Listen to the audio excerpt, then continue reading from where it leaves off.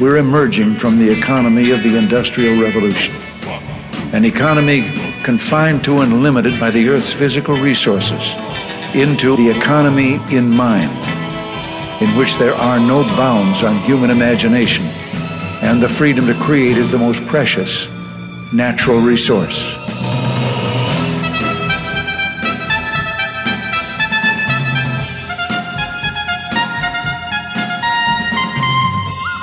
Welcome to the Soul of Enterprise, Business in the Knowledge Economy, sponsored by SAGE, energizing business builders around the world through the imagination of our people and the power of technology. I'm Ron Baker, along with my good friend, VeraSage Institute colleague and co-host, Ed Kless. On today's show, folks, we are doing Free Rider Friday for the month of December. Last one of the year, Ed. Yep. Looking forward to it, Ron. Free Rider Friday is always the highlight of the month for me, so... Absolutely. Well, look, let's just dive in because I know both our stacks are loaded. Oh, yeah. So, I'm just going to dive in with this one called Buddha in the C-Suite. This is by Kevin Williamson from National Review. Ed, time for Briggs Meyer to move over. Okay. The CMO is coming, the Chief Mindfulness Officer. Nice. Okay. Offering Buddha mindfulness, which is basically Buddhism without Buddha. Okay. You would not believe this is a $1 billion industry. Aetna Insurance has a chief mindfulness officer. Google, Goldman Sachs, Intel, General Mills, the list goes on and on of companies engaged in this type of training. 1/5 of companies surveyed offer it, 21% are planning to. Okay. And 80% of the executives at Aetna reported improved decision-making skills. Now, scientifically, this is right up there with Briggs Myers, acupuncture, homeopathy, you name it, right? Mm-hmm. I mean, lack of replicable results, design problems, lack of control groups in any of these experiments, no placebo effect comparisons, none of that stuff. But boy, have companies just jumped all over this, I guess because, they can't bring religion in, but they can bring this in because it's mindfulness,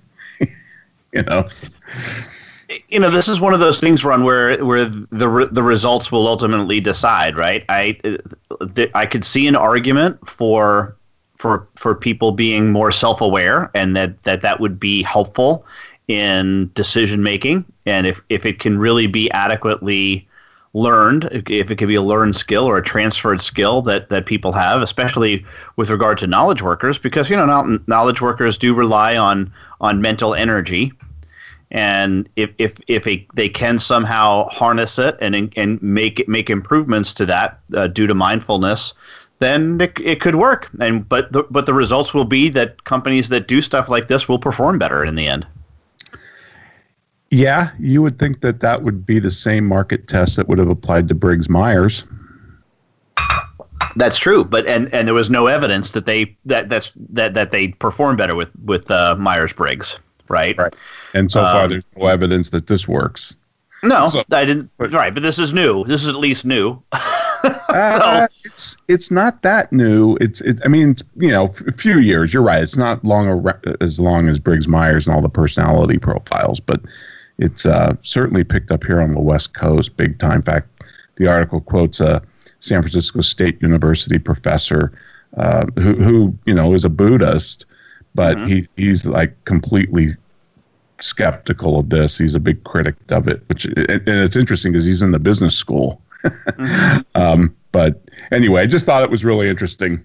It's like, all right, if it crowds out the Briggs Myers stuff, I'm kind of all for it.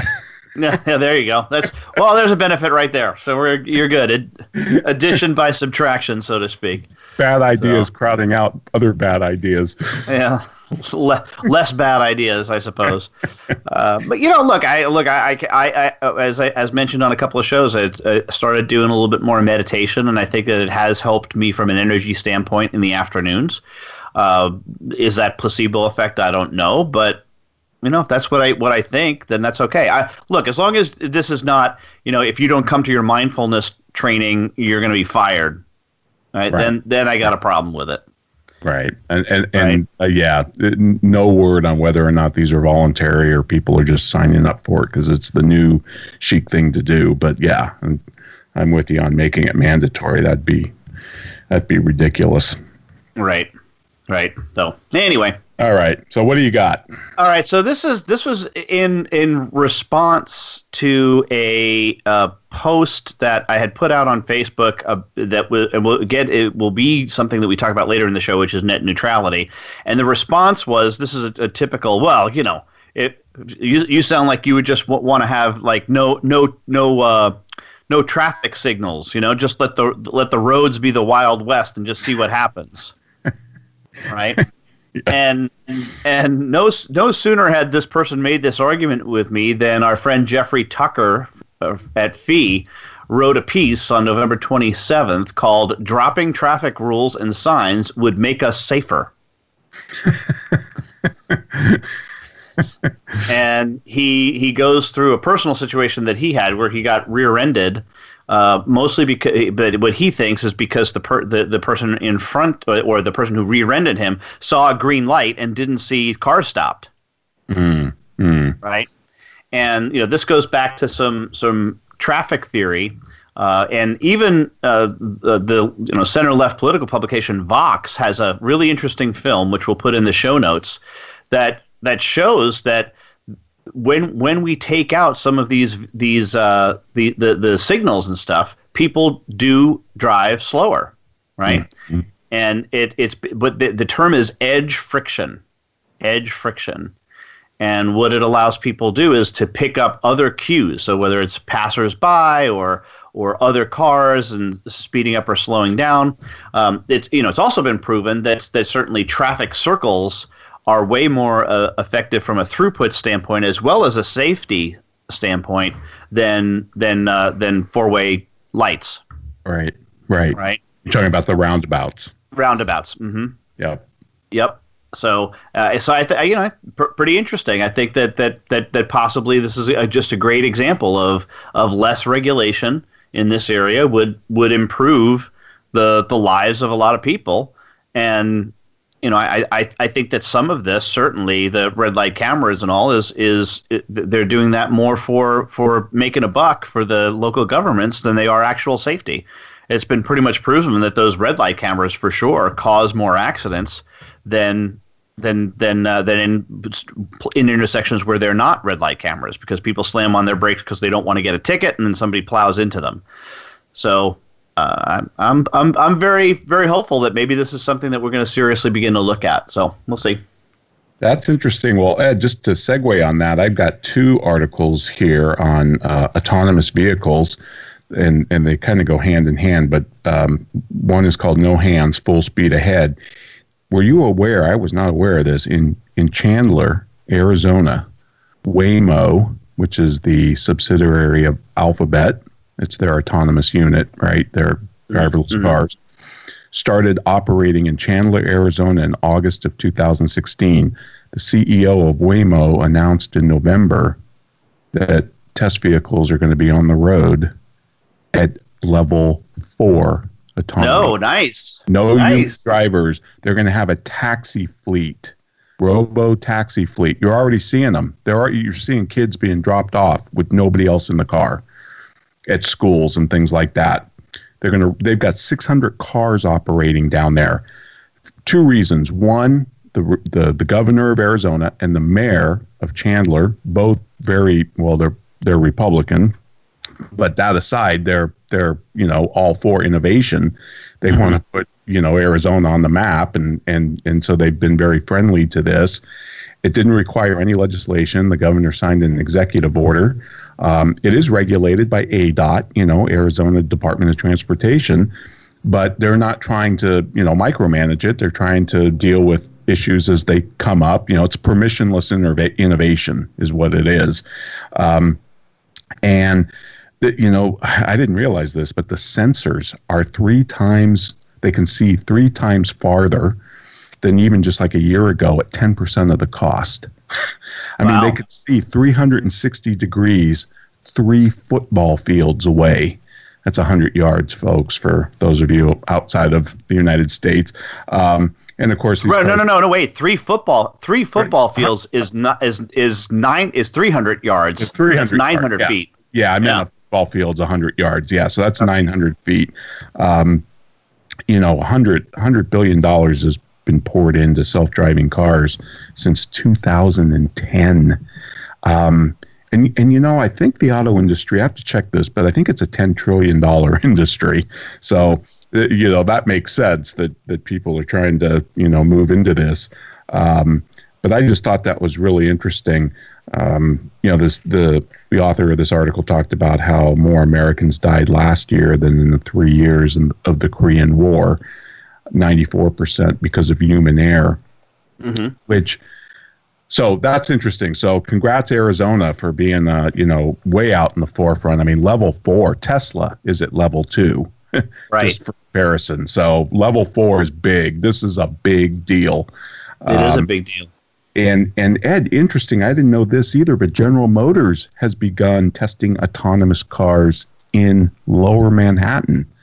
I thought that was interesting because that's pretty tough. Those are pretty tough road conditions compared to Chandler, Arizona with nice wide streets and all that. Yeah, sure, for sure. Well, let's, I'm sorry, go ahead, finish up. Well, another article, and I just want to throw this out because this is going to blow your mind. This is called The Open Road by Charles C.W. Cook, also out of National Review.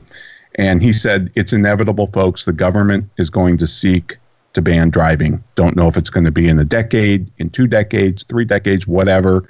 But he said you can hear it now. The AMA is going to issue reports. There's no compelling reasons to permit people to drive, and MAD will be re-Christianed as Mothers Against Dangerous Driving, and you'll hear Jory was just 17 and Sarah had 3 kids, and so and he's not happy about this because he says the person who says what about liberty? He says, as usual, the opponents of prohibition will be correct. He said, because this isn't about driving, this is about movement. And if I have to have third parties approve my transaction to be able to move anywhere, just like I can get in my car and go anywhere, I mean, assuming it's a state licensed and you're licensed and all that, he proposes, and this is what I want your opinion on, he proposes a legal prophylactic now. He thinks we should amend the Constitution because the genius of the Bill of Rights is it protects broad ranges of categories of human conduct. And he thinks this is about movement, not driving. So he wants Congress shall make no law restricting adults from driving licensed vehicles. Interesting. What do you think? Well, I certainly don't think it would pass. So, while it's an interesting idea, I don't think that it would get through.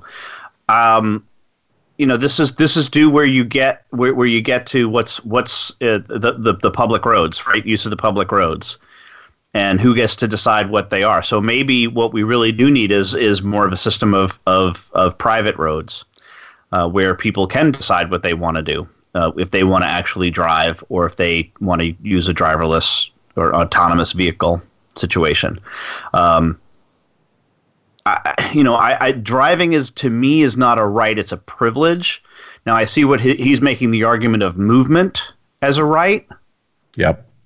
And I would say just be careful there, because if movement is the right, then how are you going to say that does not pertain to immigration? If I can move, if I have a fundamental right to move my person wherever I want to go.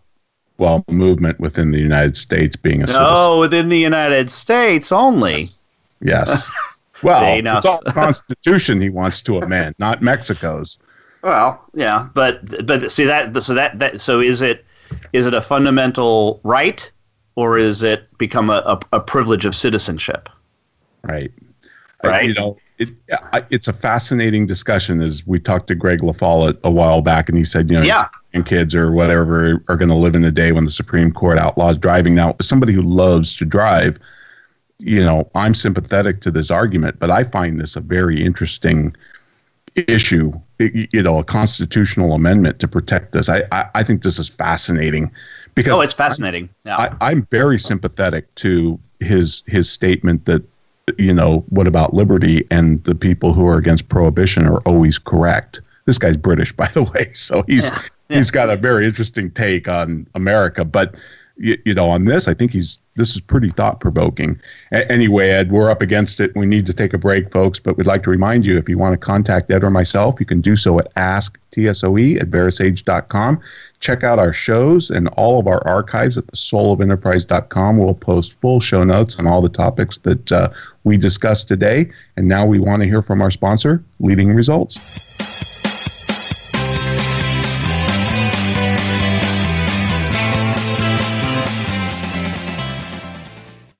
Become our friend on Facebook. Post your thoughts about our shows and network on our timeline. Visit facebook.com/Voice America. Is your website just a brochure, or is it your best salesperson? If your site is not the best lead generation tool you have, we should talk. We are Leading Results. We build websites and marketing programs that impact your bottom line. Using HubSpot or WordPress, we'll create a website and supporting marketing program that gets your business found, converts web visitors to leads, and provides clear tracking on what is and is not working. Learn about our team and approach to your success. Visit leadingresults.com/TSOE to find out more. Have you ever read a book that changed your life? I sure have. But have you ever read a book where the foreword changed your life? Me neither. Hello, I'm Greg Kite. I wrote the foreword to Ron Baker and Ed Kless's new ebook, The Soul of Enterprise, Dialogues on Business and the Knowledge Economy.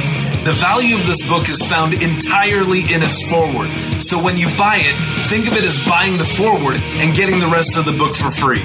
Available now for download exclusively on Amazon.com. We're always talking business. Talk to an expert. Call now toll free 866-472-5790. That's 866-472-5790. Voice America Business Network.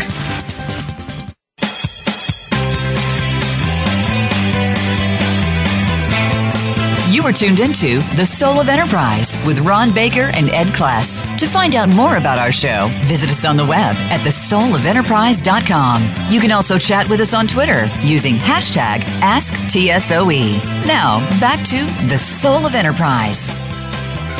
And back here, free riding on Friday. Ron, I wonder if we're going to get to net neutrality later in the show, I'm sure, but I wonder if switching now will allow us to bring back two things. One, our Free Rider Friday music, right? Since it's no longer regulated by the FCC, but the Federal Trade Commission. It's possible. I'm just throwing it out there. We have to figure this out. And Right. and certainly in December, bringing back our Mannheim Steamroller. So I'm pretty bummed about that too, because we'd have to mix and mingle this month for this show, because it's both December and a Free Rider Friday. I don't remember what we did, like which we played. I have to go back and listen. Right, right. I think those were copyright changes, though, to copyright law. It didn't really have anything to do Okay. with that neutrality, but gotcha. Maybe it's still good. All right, so listen, I just want to take you through just a quick list that I have found here of self-driving car milestones that are upcoming and also recently achieved. So let me just take you through this list, okay? Okay. Automatic emergency braking, right? Yep. Highway lane keeping, Yep. right? Self-parking, Yep. right? Full highway autonomy, Yep. right? First sex in a self-driving car. That's a big one that's just, come up. Full trips with no input from the driver. That's coming up. Mm-hmm. Full trips by empty cars, right? Mm-hmm. Self-refueling of empty cars, which I think that would be cool. That is. Right. This would also lead to, empty cars wandering the highways for months or years until someone notices that the credit card fuel charges, right? So we have to worry about that. Cars that read other cars' bumper stickers before deciding whether to cut them off. That I think we need. That's a great idea. We need that. autonomously revving engines at red lights, right? We need that, like teenagers. Yeah. Certainly, with the millennials, as everybody says, we need self-loathing cars. Yeah. Right. So that we need that. Autonomous canyon jumping, just because, like the Dukes of Hazzard, just because. Sure. And this one is my personal favorite: cars capable of arguing about the trolley problem on Facebook. I think this list is courtesy the great comic. Those of you who don't look at this, XKCD.com, XKCD. So we will post a link to this. Isn't that a good list, Ron? I thought you'd appreciate that. That's excellent. Yeah, we need one that blares music too.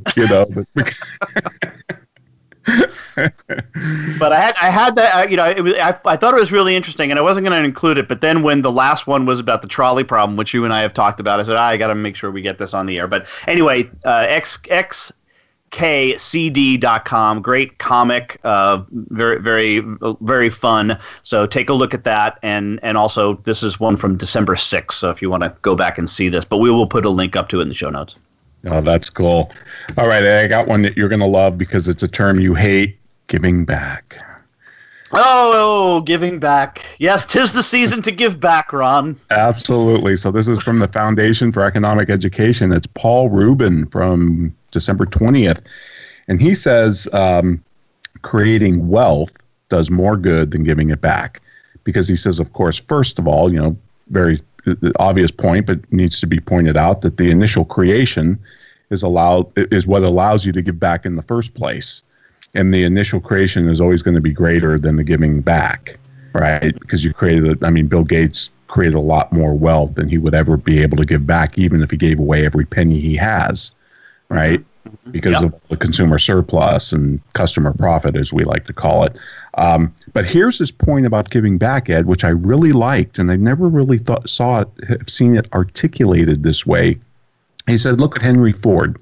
Henry Ford created enormous wealth, right, for society, changed society, did all that, also for Jews. But when he entered the giving back stage of his, life, he was a vicious anti-Semite. And we talked about this, by the way, on episode 38. This was the dark side of Henry Ford. Sure. And, even though his Ford Motor Company created enormous wealth for the Jewish people as well as all peoples, right? When he gave back, he published the Dearborn Independent, which was a vicious anti-Semitic newspaper that Hitler borrowed heavily from. And so this guy's point is giving back isn't automatically a good thing.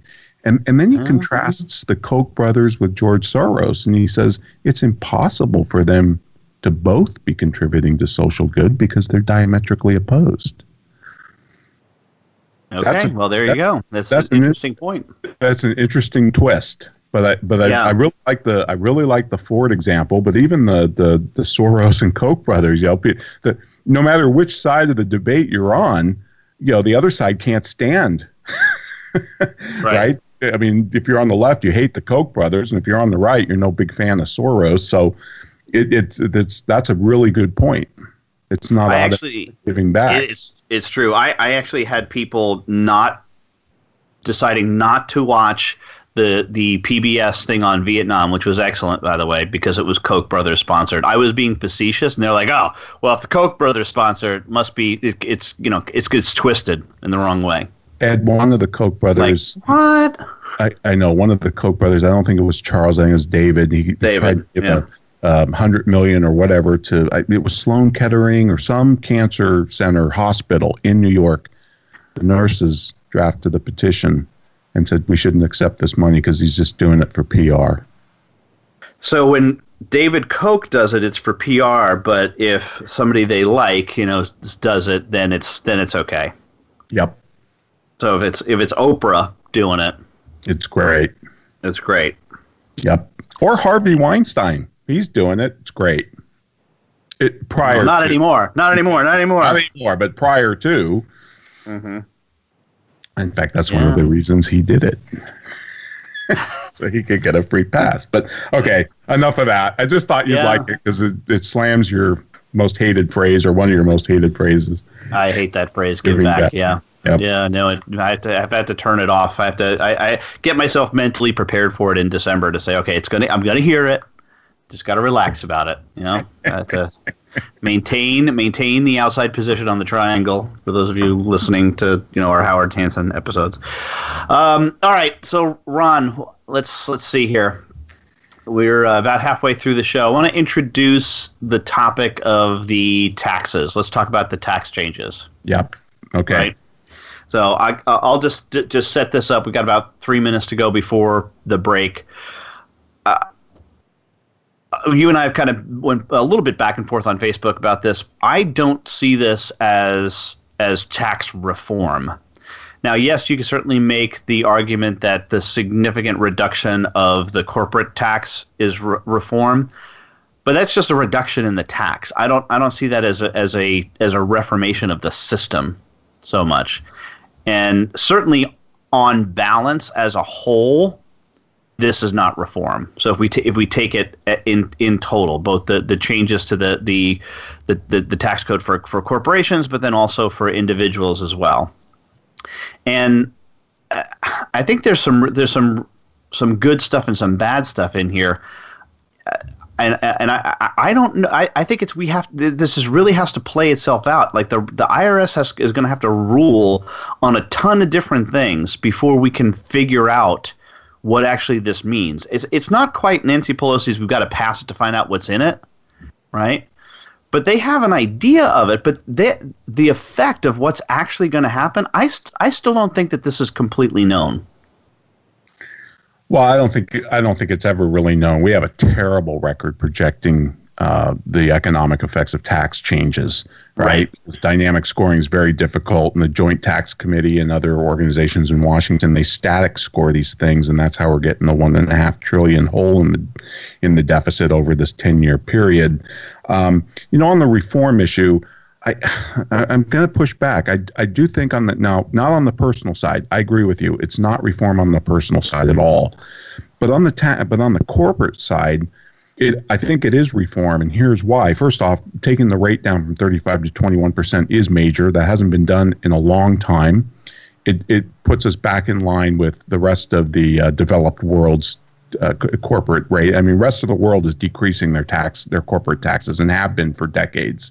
Whether you're talking Ireland, whether you're talking Britain, Canada. I mean, China has a less corporate tax rate. I know, it's ridiculous. But Ed, full expensing is another thing that so if Intel builds a factory, they get to write the whole thing off. No more of these ridiculous depreciation tables. Now that expires in 10 years, which I think is ridiculous. However, I will tell you one thing that I will argue big time is major reform. We have moved to a territorial tax system with this change for corporations, not for individuals, but for corporations, meaning companies are no longer going to be taxed in U.S. tax for their worldwide sales. They're going to pay the tax where they earned it, where the sale took place. That's a territorial tax system versus what we've had for, I think, ever since the corporate tax was enacted, which is back in like 13 or 14. That is a major change. Major. We also got rid of the alternative minimum tax for corporations. I would argue that's a major change. And I would say one more thing.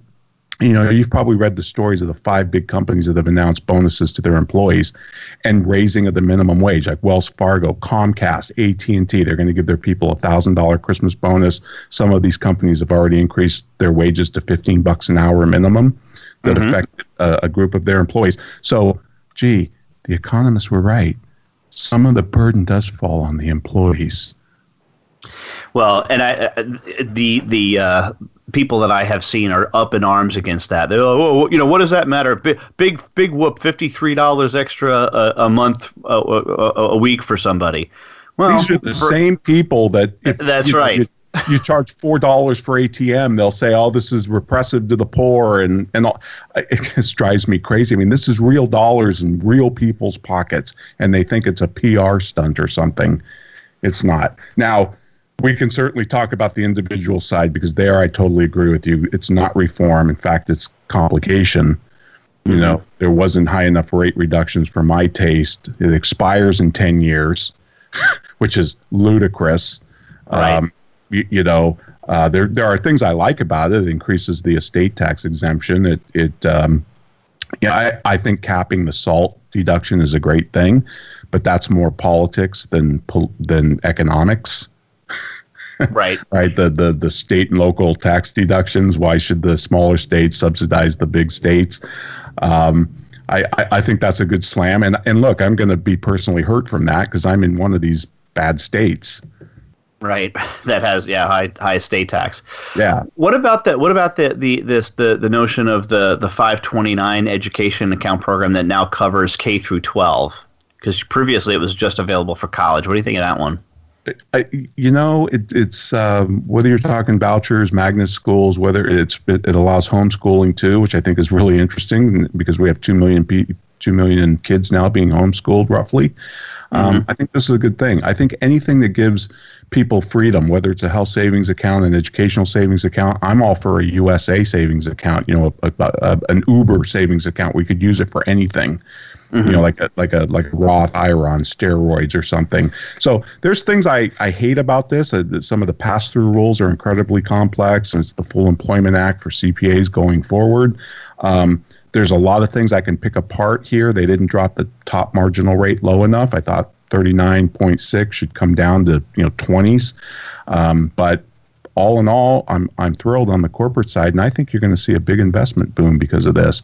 I think you're going to see more companies start to invest, and I do think there's going to be some massive growth effects. By the way, Art Laffer, founder and creator of the Laffer curve, is projecting 8% GDP growth.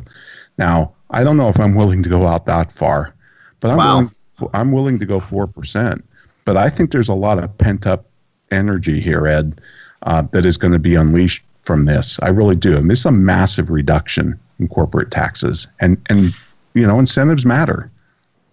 Yeah, no, I agree. Well, let's continue the conversation after the break, Ron, because there's a couple things that I also wanted to ask you about as an accountant, and just your thoughts. And I'm not asking you for the technical side of it, but sure. We are up against this break. Want to remind you can get a hold of Ron or me by sending an email to asktsoe@verisage.com. Also, the website thesoulofenterprise.com, where you can see show notes for previous shows as well as previews of upcoming shows. But right now, a word from our newest sponsor, Abacus Next.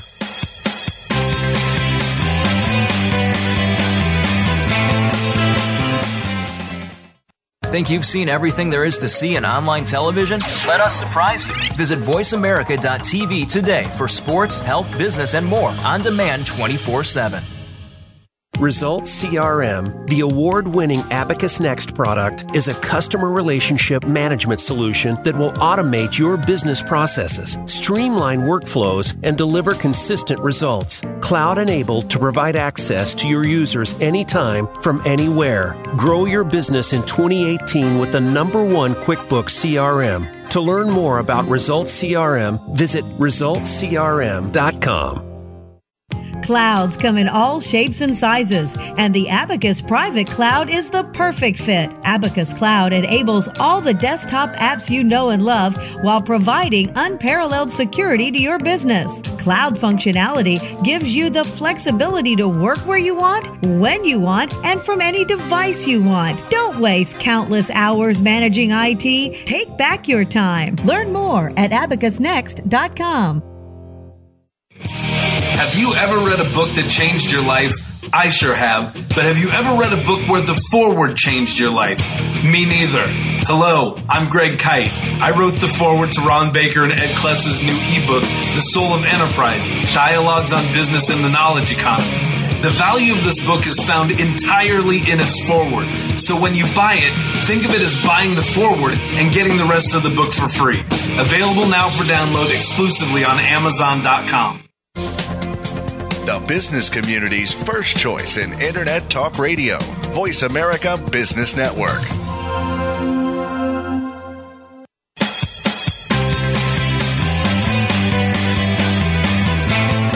You are tuned into The Soul of Enterprise with Ron Baker and Ed Kless. To find out more about our show, visit us on the web at thesoulofenterprise.com. You can also chat with us on Twitter using hashtag AskTSOE. Now, back to The Soul of Enterprise. And here we are, free riding on Friday. Ron, I want to talk a little bit more about the tax changes. And one of the things that I have the problem with overall with this, look, you did a great job outlining some of the potential major changes and benefits that we could have. But to me, it comes down to this. It's the spending stupid. Right? Yeah. It's the spending stupid. And so, yeah, it's very possible that the budget deficit could expand. This is what the complaint of the left is that, okay, now how are we going to quote, I hate this phrase, drives me nuts, how are we going to pay for these changes? Right. And then that's where you get into the whole, well, the Republican response is the whole trickle-down economics stuff, right? And then we're going to pay for it by the fact because we're going to have increased revenues based on the decrease to the tax rates, et cetera. But in the end, all of that doesn't matter because it's the spending stupid, right? Yep. So it's to me, this is still a diversionary tactic. We still have to tackle Medicare, Medicaid, Social Security, which are going to be major problems in the next 5 years. Major problems. Couldn't agree more. Couldn't agree more. In fact, I will say this, that when Obama did his the stimulus package for $1 trillion roughly, that came, I didn't hear anybody claiming about the deficit. In fact, all the Keynesians said, oh, this will be great because it will give us economic growth, blah, blah, blah. I much rather blow a hole in the deficit by giving people back their money than by spending. So I'm much bigger proponent of tax cuts than I am, careful there. You're not giving it back. That you're just getting. Oh, I know. You know what I mean. You know what I mean. You're right. You're right. Bad choice of words. But that said, Ed, Kevin Williamson, who's the National Review economics writer, wrote a great article yesterday to say, okay, now the Republicans passed the dessert-only tax plan, the dessert-first tax plan, right? They ate their dessert first. Now it's time for Washington to eat its spinach, and let's get on with the spending cuts. And he made the argument that we need to reform these entitlements, including defense, by the way, because there's room there, obviously. But the big ones, of course, are, these massive entitlements. He threw in there the interest on the debt. And I just want to say the interest on the debt, even if Fed Reserve increases the interest rate, Milton Friedman, he made an ingenious argument about interest on the debt. He said, I have no problem with interest on the debt because it's the least distorted way the government can spend money. And that's a brilliant point. Yeah, it doesn't do any harm. Yeah, it doesn't have any distortive effects. There's none of this eat your vegetables, social engineering. Right. But couldn't agree more that, okay, now we've dealt with the tax side. Now let's get on to the spending side and let's get a smaller government. But yeah, I don't think we're going to see it, Ed. I ain't holding my breath. Don't worry. Nope, Not going to do it. All right. What do you got, Ron? Be prudent. Yeah, well, be prudent. Not at this juncture. Thinking of Dana Carvey. Yeah, exactly. All right, I got a great one. I'm sure you've seen it. John Stossel. I read this in his syndicated column, but apparently he did a YouTube video on this. And he's talking about the Thanksgiving story, and the typical Thanksgiving story in America anyways, the Pilgrims nearly starved until the Indians saved them, which was hokum. Right. Basically what happened is the Pilgrims used collective farming and they starved. And it wasn't until Governor Bradford experimented with, private property plots, and he even wrote this in his diary. He said that this had very good success because it made every hand industrious. There was no more, it wasn't the tragedy of the commons, right? Mm-hmm. The tragedy of the commons is this great article. I think it goes back to the late 60s. But, if you let cattle farmers, just if there's public land, cattle, sure, the farmers are going to send their cattle out there and they're going to overgraze the land. Well, Ed, this is a game you can play to illustrate this point. Have you seen this? Go ahead. Yes, I saw the video. Mm-hmm. Okay, you saw the video. Okay, you assemble a group of people, and Stossel did this, and you place coins in front of them, and pennies or whatever, and you tell them, look, I'll give you $1 for each one you pick up, but for each minute that goes by, for each coin you pick up, the price will increase. So after 2 minutes, I'll give you $2. After 3 minutes, I'll give you $3. Well, of course, as soon as he says go, people rush down and try and gather up all the coins, right? They're spending, they're overgrazing, right? That's the tragedy of the commons. But then he divides the floor into segments. And he said, okay, Ed, this is your square. Ron, this is your square. And then he throws coins on the floor. And now people will wait because, I want to reap the most benefits. So I'm going to be more patient. Whereas with the collective, makes people more greedy and short-sighted. And I just thought what a great game, right up with the trading game that we did on episode 76. I just thought that was a great illustration. Yep. No, it's brilliant. It was, and we'll post the link to the video. It was really well done right around Thanksgiving time that he shared that. I had not seen that. Had you seen that type of game before? I had not. So I was really excited.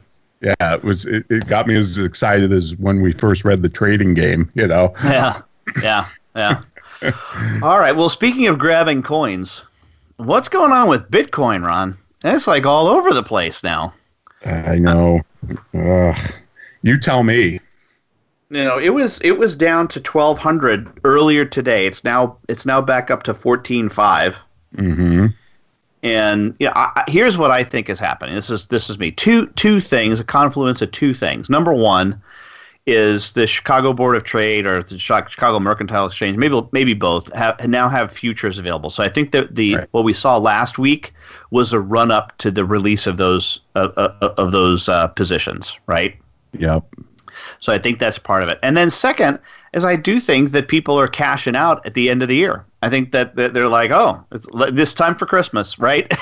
Sure. Yep. Let me cash out here, and I think that put a burden on the system, and then there was a little bit of a panic, so to speak, similar to like a run on the banks, right? Just because it was hard to get your transaction processed for a time, right? And there were people who were paying exorbitant fees to make sure that it happened.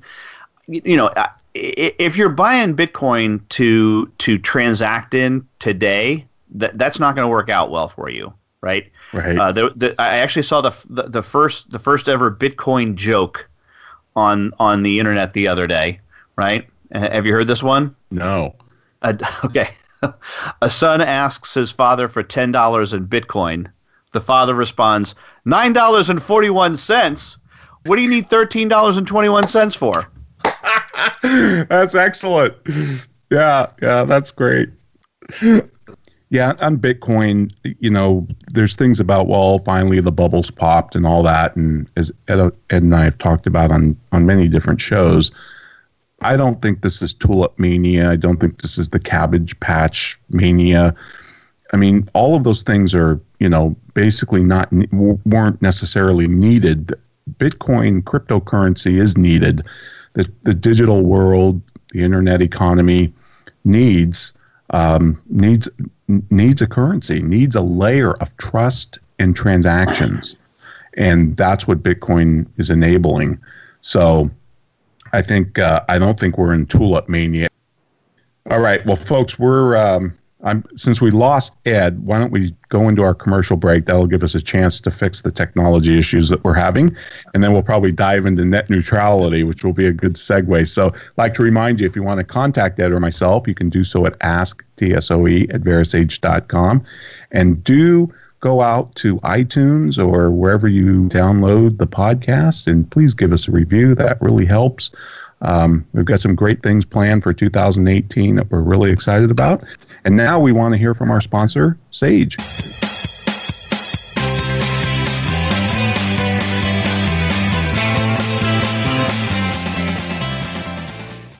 Follow us on Twitter at VoiceAmericaTRN. Get the lowdown on guests, new shows, and your favorites. That's VoiceAmericaTRN.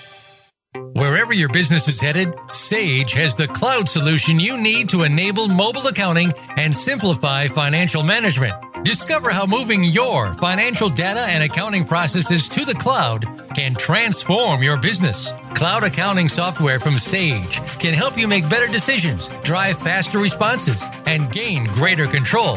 That's cloud accounting for the journey.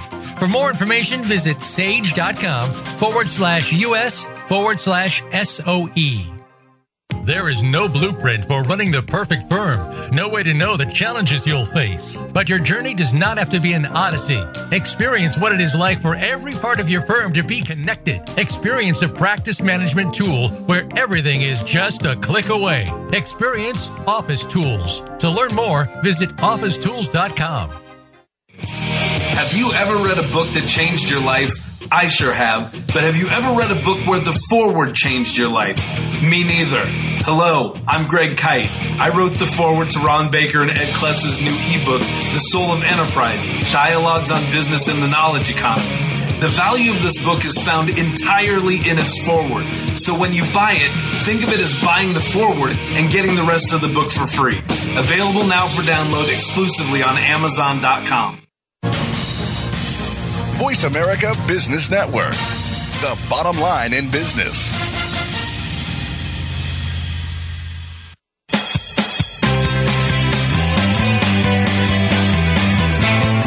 You are tuned into The Soul of Enterprise with Ron Baker and Ed Kless. To find out more about our show, visit us on the web at thesoulofenterprise.com. You can also chat with us on Twitter using hashtag AskTSOE. Now, back to The Soul of Enterprise.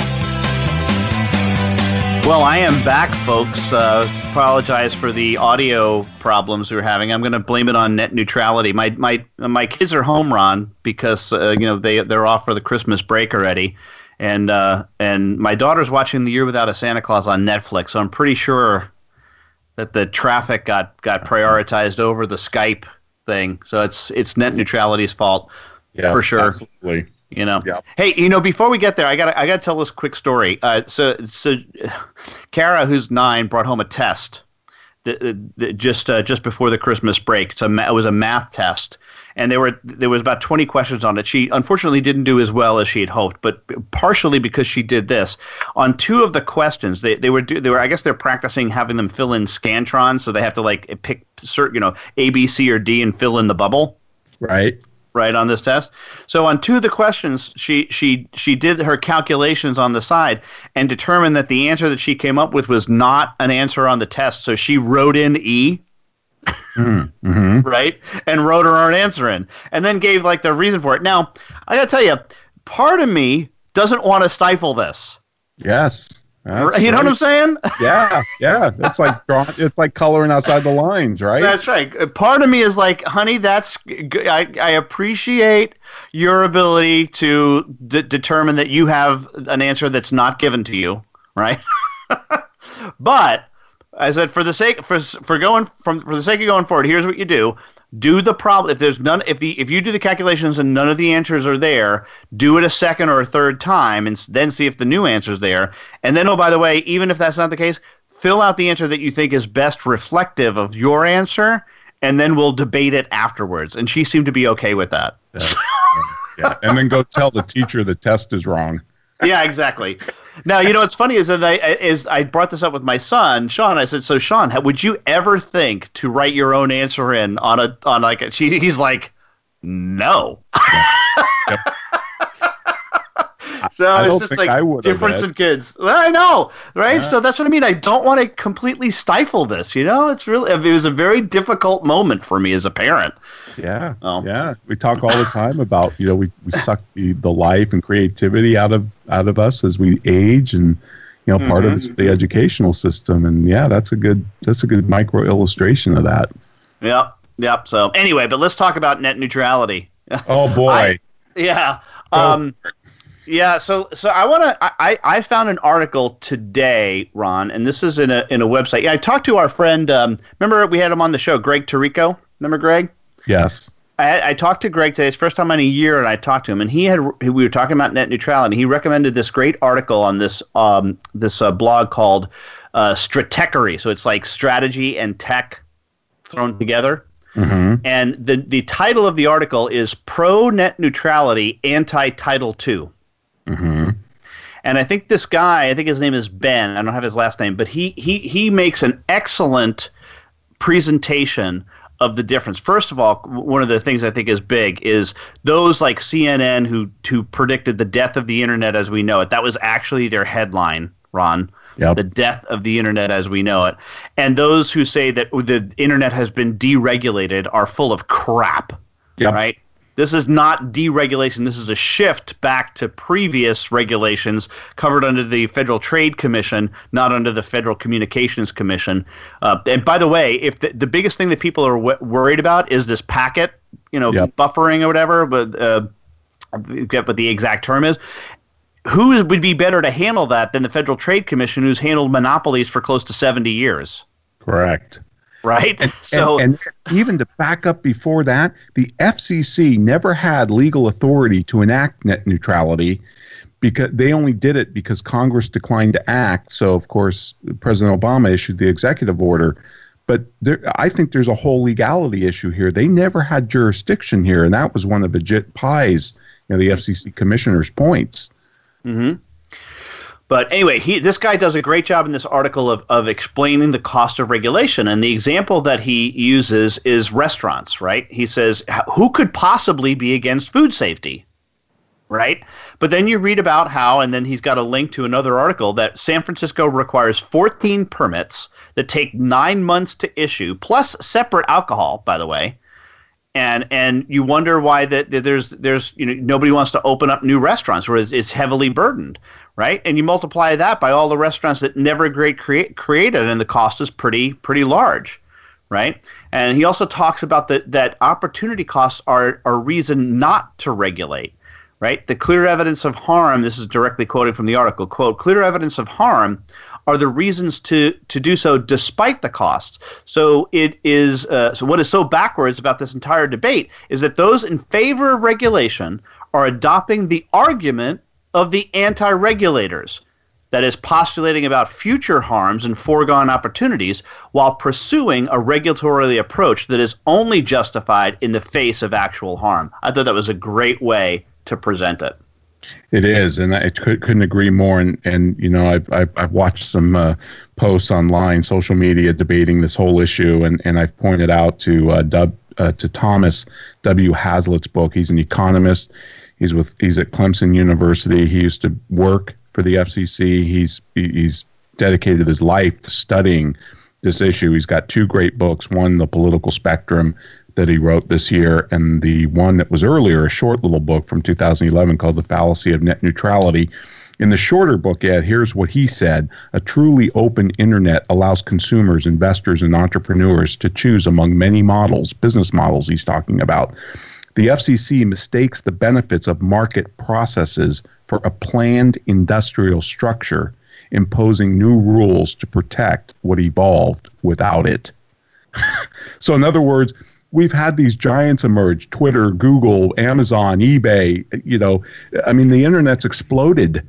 Mm-hmm. All before net neutrality. How did this happen? We've been able to get more choices, better pricing plans, a lot of this is just an argument against price discrimination, which is insane because price discrimination has enormous welfare effects, as we've talked about, much like in the drug industry. But it also allows for innovation. And one thing, and I just read this. Have you heard of Maria? No.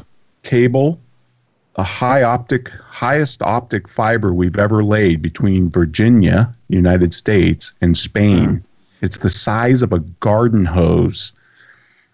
It's funded by Microsoft, Facebook, and Telexius, which I think is the Spanish, one of the Spanish telecoms.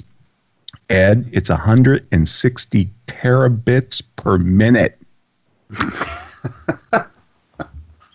So you're going to tell me that net neutrality is going to, we're not going to have internet. We're going to have to, ration this thing out when you have massive investments like this happening. Yep. Yeah, it's a great point. Hey, one more point that from this article that I want to make. Actually, two quick points because we're coming down to the end here. One is that he talks about the worry about the current regulations for closing startups, right? But some that rely on low latency might be offered by ISPs at a premium. So he says the most commonly cited examples is remote medical care. Right, you need to have an excellent open connection that has paid prioritization in order for a service like that to really potentially work. Absolutely. Right. Yep. So you don't know what that innovation is going to be like. And then the other or last thing he points out, and I think this was news to me, and I'm going to do some further reading on it though, is what is worth far more attention is the state of competition in broadband generally. ISPs have lobbied for limits on public broadband in 25 states, and many local governments make it prohibitively expensive for new ISPs to challenge in governments. It's not the feds, it's the local governments that are the problem. Sure.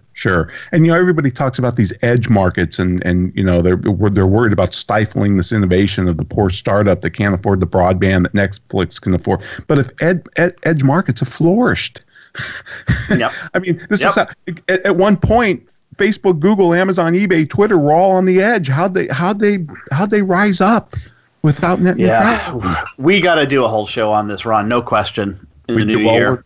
We're going after Thomas Hazlitt and see if we can get him on because I've read some of his stuff on this and it's just phenomenal. He just assembles a foray of evidence.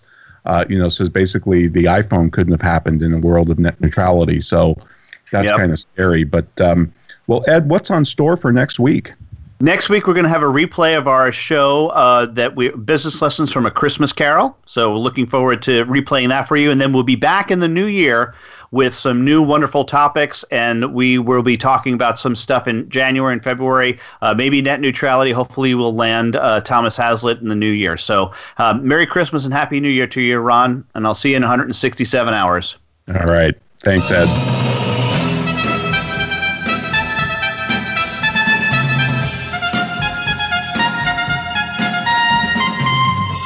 This has been The Soul of Enterprise, Business and the Knowledge Economy, sponsored by Sage, energizing business builders around the world through the imagination of our people and the power of technology.